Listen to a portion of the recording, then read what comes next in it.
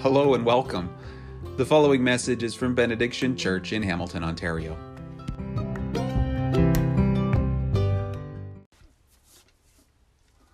Well, in early 2016, I was interviewed a few times by different church leaders and denominations in order to judge and to decide if I was ready to be a church planter.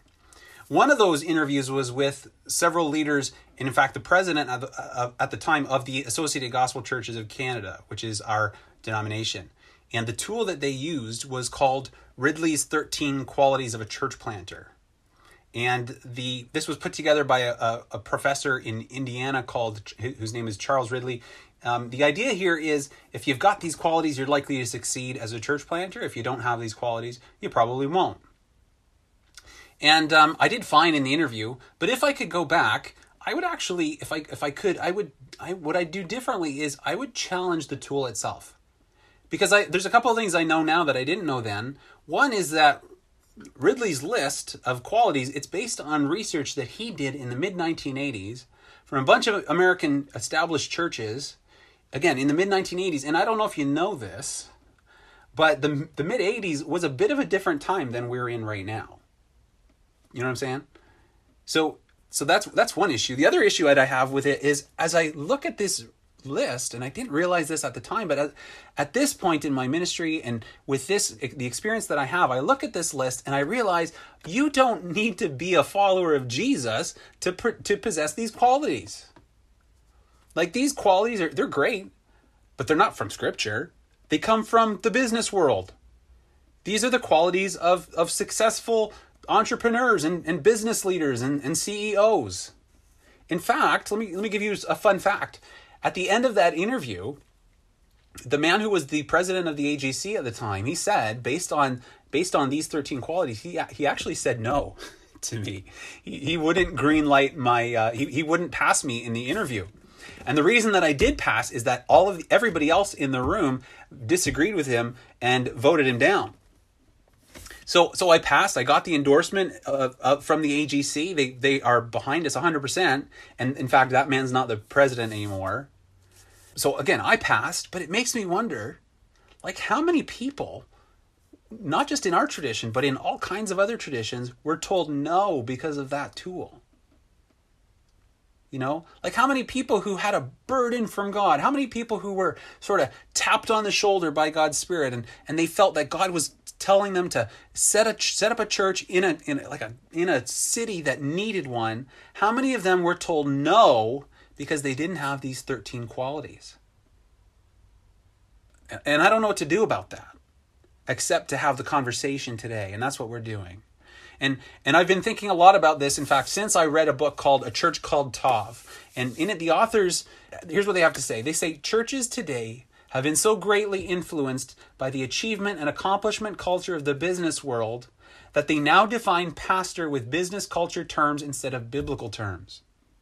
But when pastors are defined primarily as leaders or entrepreneurs or visionaries, they've already ceased to be pastors in any biblical sense. Further, a leadership culture turns the church into an organization governed by a set of management principles. It turns pastors into leaders whose primary aim is the success of the organization. The more ambitious the leader and the more narcissistic the leader, the less of a church the church becomes. Oh man, I could not agree with that more. The church is, it seems to me, tempted to imitate the business world, and we have fallen for it over and over. That's where we are. It's not a new temptation, but it is a very powerful one. And that's not the only one. There are all kinds of other temptations, lots of bad assumptions, lots of other priorities and commitments that are at work in the church that shouldn't be, and we may not even realize it. And today, that's the conversation we need to have. So we're continuing through this series called Table Manners for Brothers, Sisters, Saints, and Sinners. Each week, we're learning how to be a more Jesus-like community by learning from the things that Paul says to the Corinthian church, the ways that Paul corrects them. And today, we are asking this essential question, what tempts the church? What is it that tempts the church? And I plan to answer that by just following this passage pretty closely and in fact, just simply making a number of points. The first point I want to make is simply this. It's that temptation is unavoidable. Okay? Temptation is unavoidable. Now, over the last bunch of weeks, as I've gotten ready for this message, I've read as much as I could about what tempt the church, and it seems to me there are three main families of temptation. I want to share those with you. But first, I think it bears saying that fundamentally there's really just one, though, okay? Like, at the end of the day, it's always idolatry. Okay, at the end of the day, the church is always tempted to take God out of his rightful place and put something else on the throne. Okay, well, that's idolatry. But that idolatry shows itself in three main ways. And so I want to put those before you now. Here, the first one is pride. Okay, pride is a temptation that faces the church because we love to be praised and admired. And we might take pride either in being the best and the biggest church. We might take pride in being the smallest, least known, kind of messy church. It's pride, okay? Pride is why we might turn up our noses at some traditions or some churches or some people. Pride is why we might ignore people who are needy or who seem less attractive or who are less likely to help our brand. Okay, it's pride. Pride is why some pastors become celebrities. It's why those pastors are the heroes of all their own stories, and why the church is always the bad guy in their stories. Pride causes us to say that we're different. We're not going to make their mistakes. We've got the answers. We've got the solutions. Okay, it's all pride, and it is a constant temptation for the church. The other, though, is pleasure. Okay. It's pleasure, and it's a constant temptation because Christianity is just weird, all right? Like, let's be honest. Christianity is weird, and we want it to be cool. We want it to be comfortable. And so pleasure is why some leaders who feel sorry for themselves will reward themselves and risk everything in order to lead a double life, okay? Because of pleasure. Pleasure is why some churches and why some denominations might imitate or might copy what they see in the culture or in the business world. It's pleasure. And pleasure might also cause other churches to avoid hard topics. It might cause churches to avoid hard passages of Scripture. And pleasure might be why churches and movements might stay silent about evil or about corruption. It's pleasure. And pleasure is also why the church with a big C or why a church with a small c might isolate itself from the world, kind of wall itself off, focus inward on the people it knows who we know are safe and comfortable and friendly and pleasant. Okay, it's pleasure. And the third temptation is this. The third category of temptation is power. And power is a huge temptation for the church because Christianity is kind of hard. It's kind of hard. It's kind of slow. And if we could, we would make it faster and easier and smoother. We just don't have the power. And so this is a constant temptation for us. Power is why some churches talk about other churches like they are the competition. Power is why we sometimes might lose heart. We might give up and sort of jump ship when it seems like things in church are taking too long. Power is why some leaders might attack one another. Power is why leaders become defensive and go on the attack and silence their accusers, when they've done something wrong. Power is why churches refuse to believe the survivors of abuse. It's all power. And power is why we might ignore the people in here. Unlike pleasure, where we might only focus on the people in here and ignore the people out there, power might cause us to ignore the people in here and instead focus only on the people out there who can increase our power, increase our size, increase our share of the market. And so those are three powerful temptations. There may be others, but I think it seems to me these are the big three. My theory is that these are unavoidable. That the church, the people of God, in all places and at all times, has always been and always will be tempted by these three things: power and pleasure and pride. And if we don't resist these things, if we don't flee from these temptations, you know what's going to happen? A couple things might happen. Either the church, again, large C, or a church with small c. The church might just crash and burn and close, or even worse, it'll succeed and it'll grow and it'll explode and spread its dysfunction all over the place. And so the temptation is just unavoidable. Now, let's turn our attention to Corinth and see if that theory holds, okay, by looking at what Paul says to the Corinthians here, because as far as God is concerned, it seems that their worship has become unacceptable.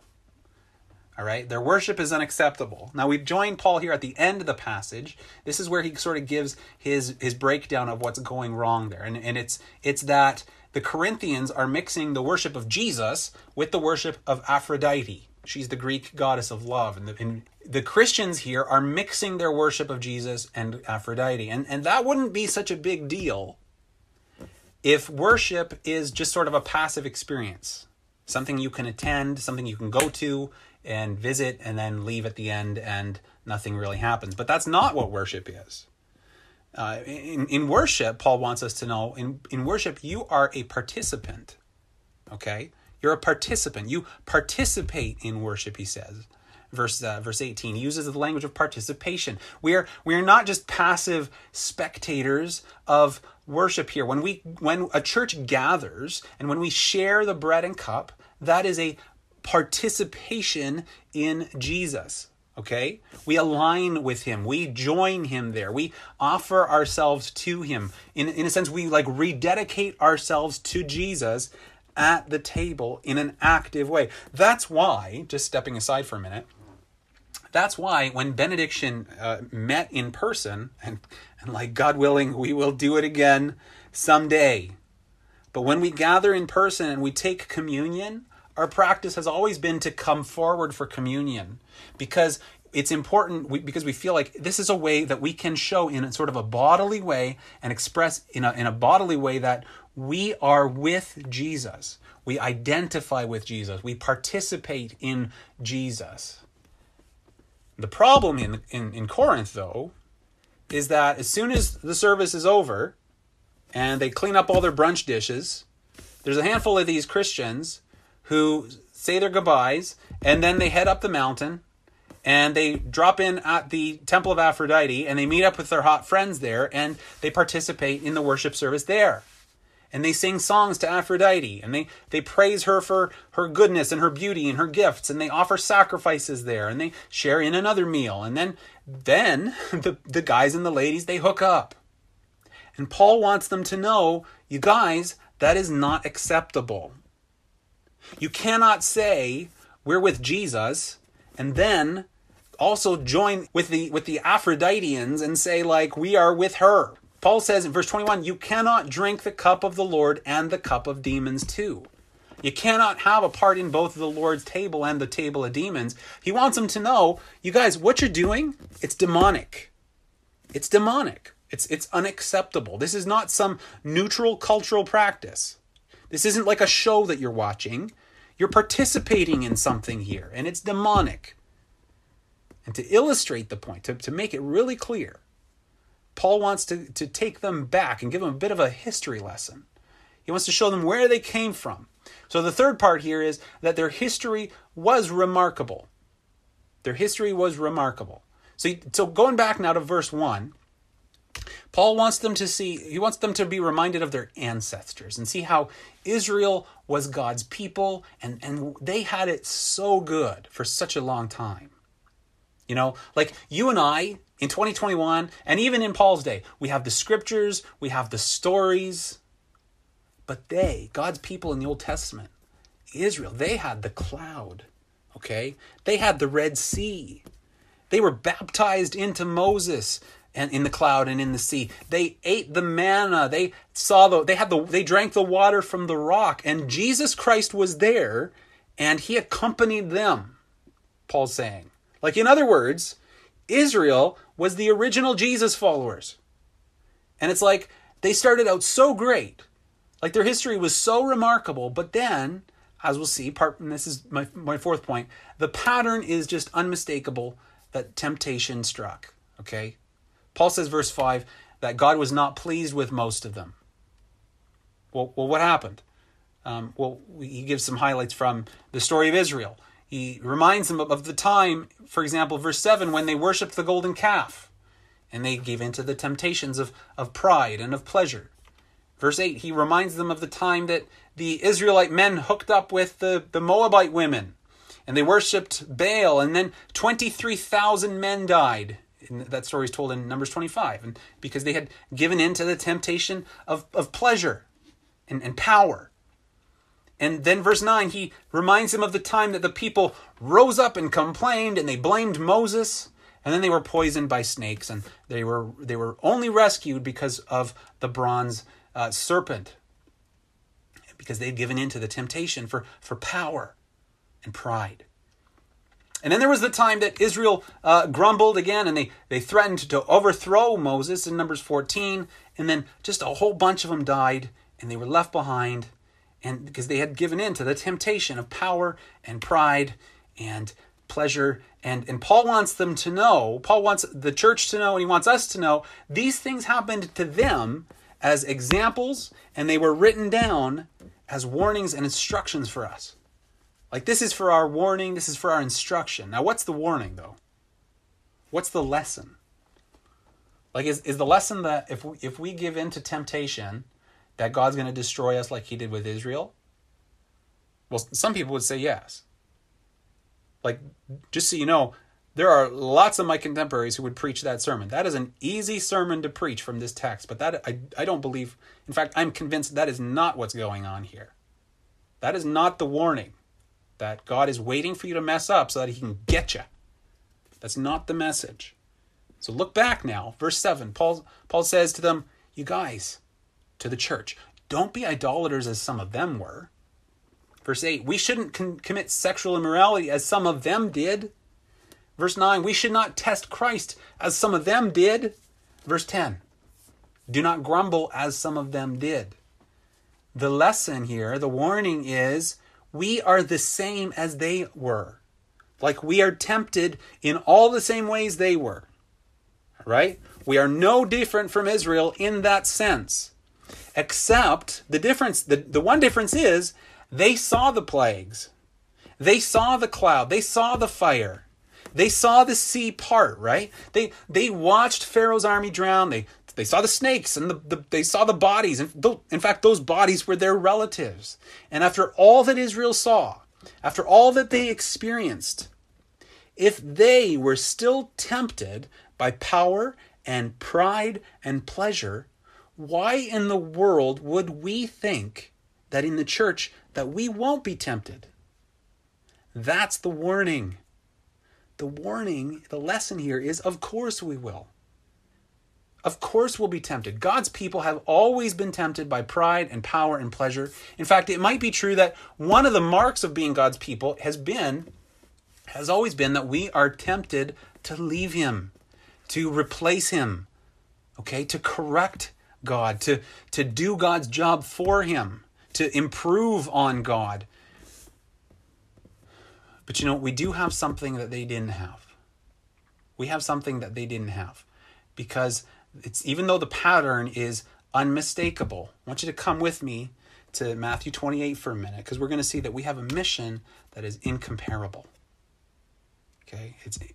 Our mission is incomparable. I want you to just remember what Jesus said to the church before he left and ascended into heaven. He said, all authority in heaven and on earth has been given to me. Therefore, go and make disciples of all nations, baptizing them in the name of the Father and of the Son and the Holy Spirit, and teaching them to obey everything I have commanded you.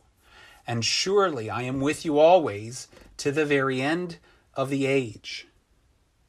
And so here, from Jesus' words to the church, we see we have a purpose. Like, we actually have a mission. There's a reason the church exists. And when any individual, young or old, male or female, messy, churchy, dechurched, unchurched, when any person trusts in Jesus, their life ceases to be just about them and their individual, private, personal choices. It ceases to be about us and our individual personal relationship with God. It ceases to be mainly about that. And you join the church. You join this cosmic, eternal family, this body of Christ, and God's mission becomes your mission. Like God's mission, that's our mission. That's our mission. That's our purpose. Now, I don't know anybody who explains this better than N.T. Wright. So listen to this. The church doesn't exist in order to provide a place where people can pursue their private spiritual agendas and develop their own spiritual potential. Nor does it exist in order to provide a safe haven in which people can hide from the wicked world and ensure that they themselves arrive safely at another worldly destination. Through the church, God will announce to the wider world that he is indeed its wise, loving, and just creator. That through Jesus, he has defeated the powers that corrupt and enslave it, and that by his Spirit, he is at work now to heal and renew it. You see, there is this project that God is on. There is something big and important and cosmic that God is doing right now through the church. And as great as it would have been for you and I to have been there and to see what Israel saw, you know what we have? We actually have something that they didn't have. Now come with me to see this. Just come with me back a few chapters to Matthew 16 and see where Jesus tells Peter and the apostles, he says, I will build my church, and the gates of Hades will not overcome it. I will give you the keys of the kingdom of heaven. Whatever you bind on earth will be bound in heaven. Whatever you loose on earth will be loosed in heaven.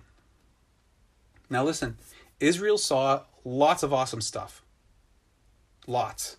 But Israel was never given the keys to the kingdom of God.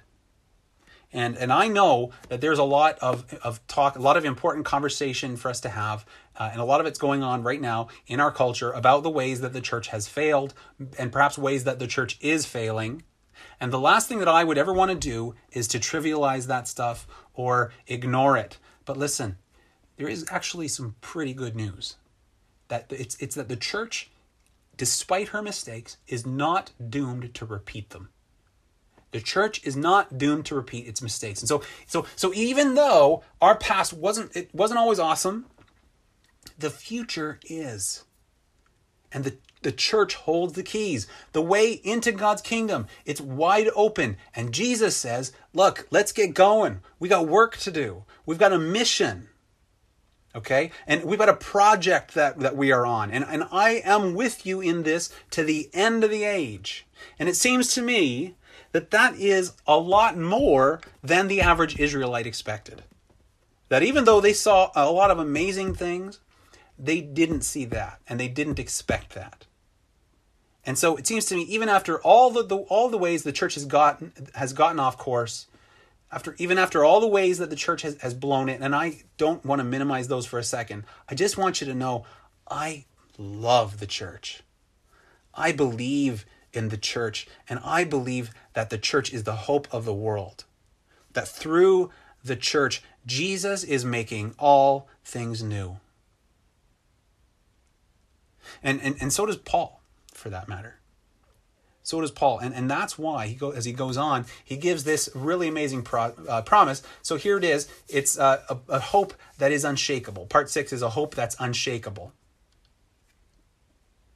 Now here, this is every youth pastor's favorite verse.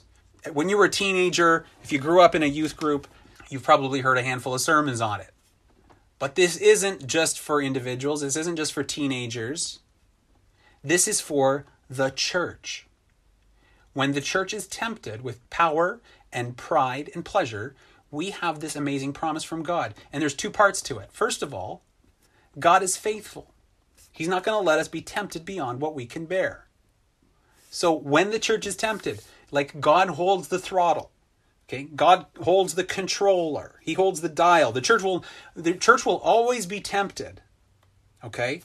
The church will always be tempted. It's inescapable, but the church will never be tempted beyond what we can bear. Like the church will never need to say, it's too much.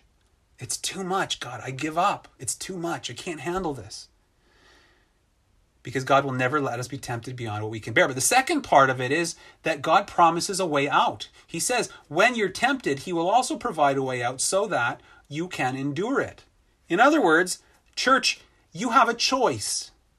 The temptations of power and pride and pleasure, they are strong. They are almost irresistible. They're almost inescapable sometimes, but only almost. And we have a vote in what happens next. Like when the church is tempted, it doesn't have to end in failure and unfaithfulness and disobedience or sin and shame and brokenness. God is saying, guys, I promise you've got this. I promise it doesn't have to go bad. And you know, that is important. That is great news for my heart to hear, because the news these days is actually kind of horrible. Okay, the last point is the news is kind of horrible.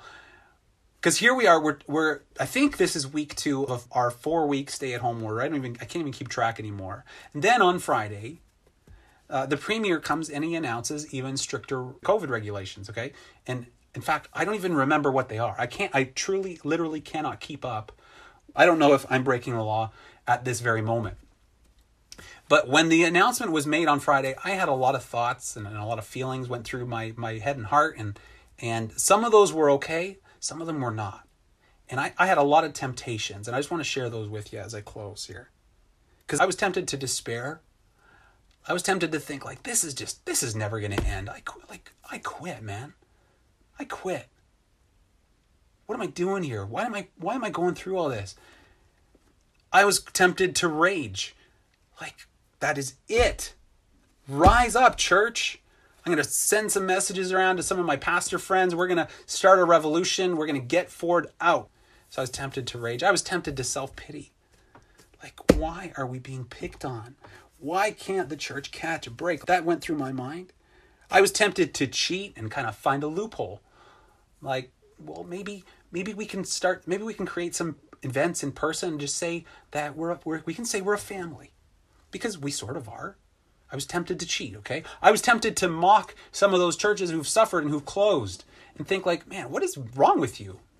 Haven't you guys heard of the internet? Haven't you heard of Zoom?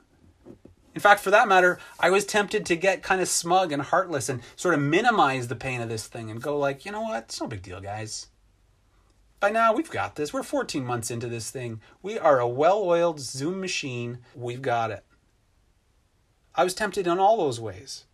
And I think that what's underneath all of those is, again, pride and pleasure and power. And I'm not proud of any of that stuff. I'm just saying that that's where I went. That's where I went because these things, power and pleasure, pride, they are a constant temptation. But I want you to think, like I am just one pastor of one little church, and I felt those temptations pretty intensely.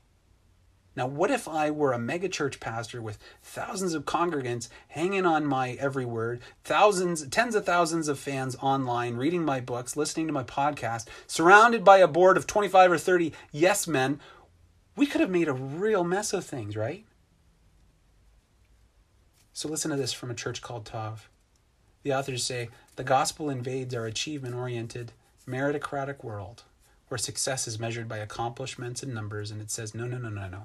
It says success is not measured by numbers. It says pastors and churches have an entirely different agenda, namely helping others grow in Christ-likeness. That is a lifelong process and pursuit, and we are all at different points along the way. It is a process based on love, not on business management or leadership principles. Let me share this last thought with you. When Heather and I, when we first set out to start this church, and we first were thinking about what it was going to be like, we expected that we would be tempted with pride and power and pleasure. But here's the thing that I prayed for us in those days, and it's just as relevant for us today now as it was then. Would you just join me in pray? So, Lord, I know it's okay to want to do a good job. It's okay to feel good about having done a good job, but Lord, would you guard us from pride? We don't need to be the biggest and best church. Just help us to be the church. And Lord, I know that there's nothing wrong with power per se. I know that. It's just that I can't be trusted with too much of it. It's just that your people can't be trusted with too much power. And so help us not to be a powerful church. Help us just to be the church. And Lord, finally, I know that it's okay to like pleasure. I know that it's okay to feel good. But don't let us be a church that is comfortable while there is so much evil and so much unbelief nearby. We don't need to be the coolest church. Just help us to be the church. In Jesus' name.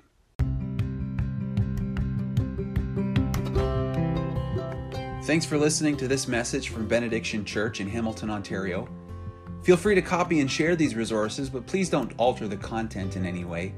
We invite you to visit us online again soon at www.benediction.church for more teaching and information about how you can join us in serving and praying that it would be in Hamilton as it is in heaven.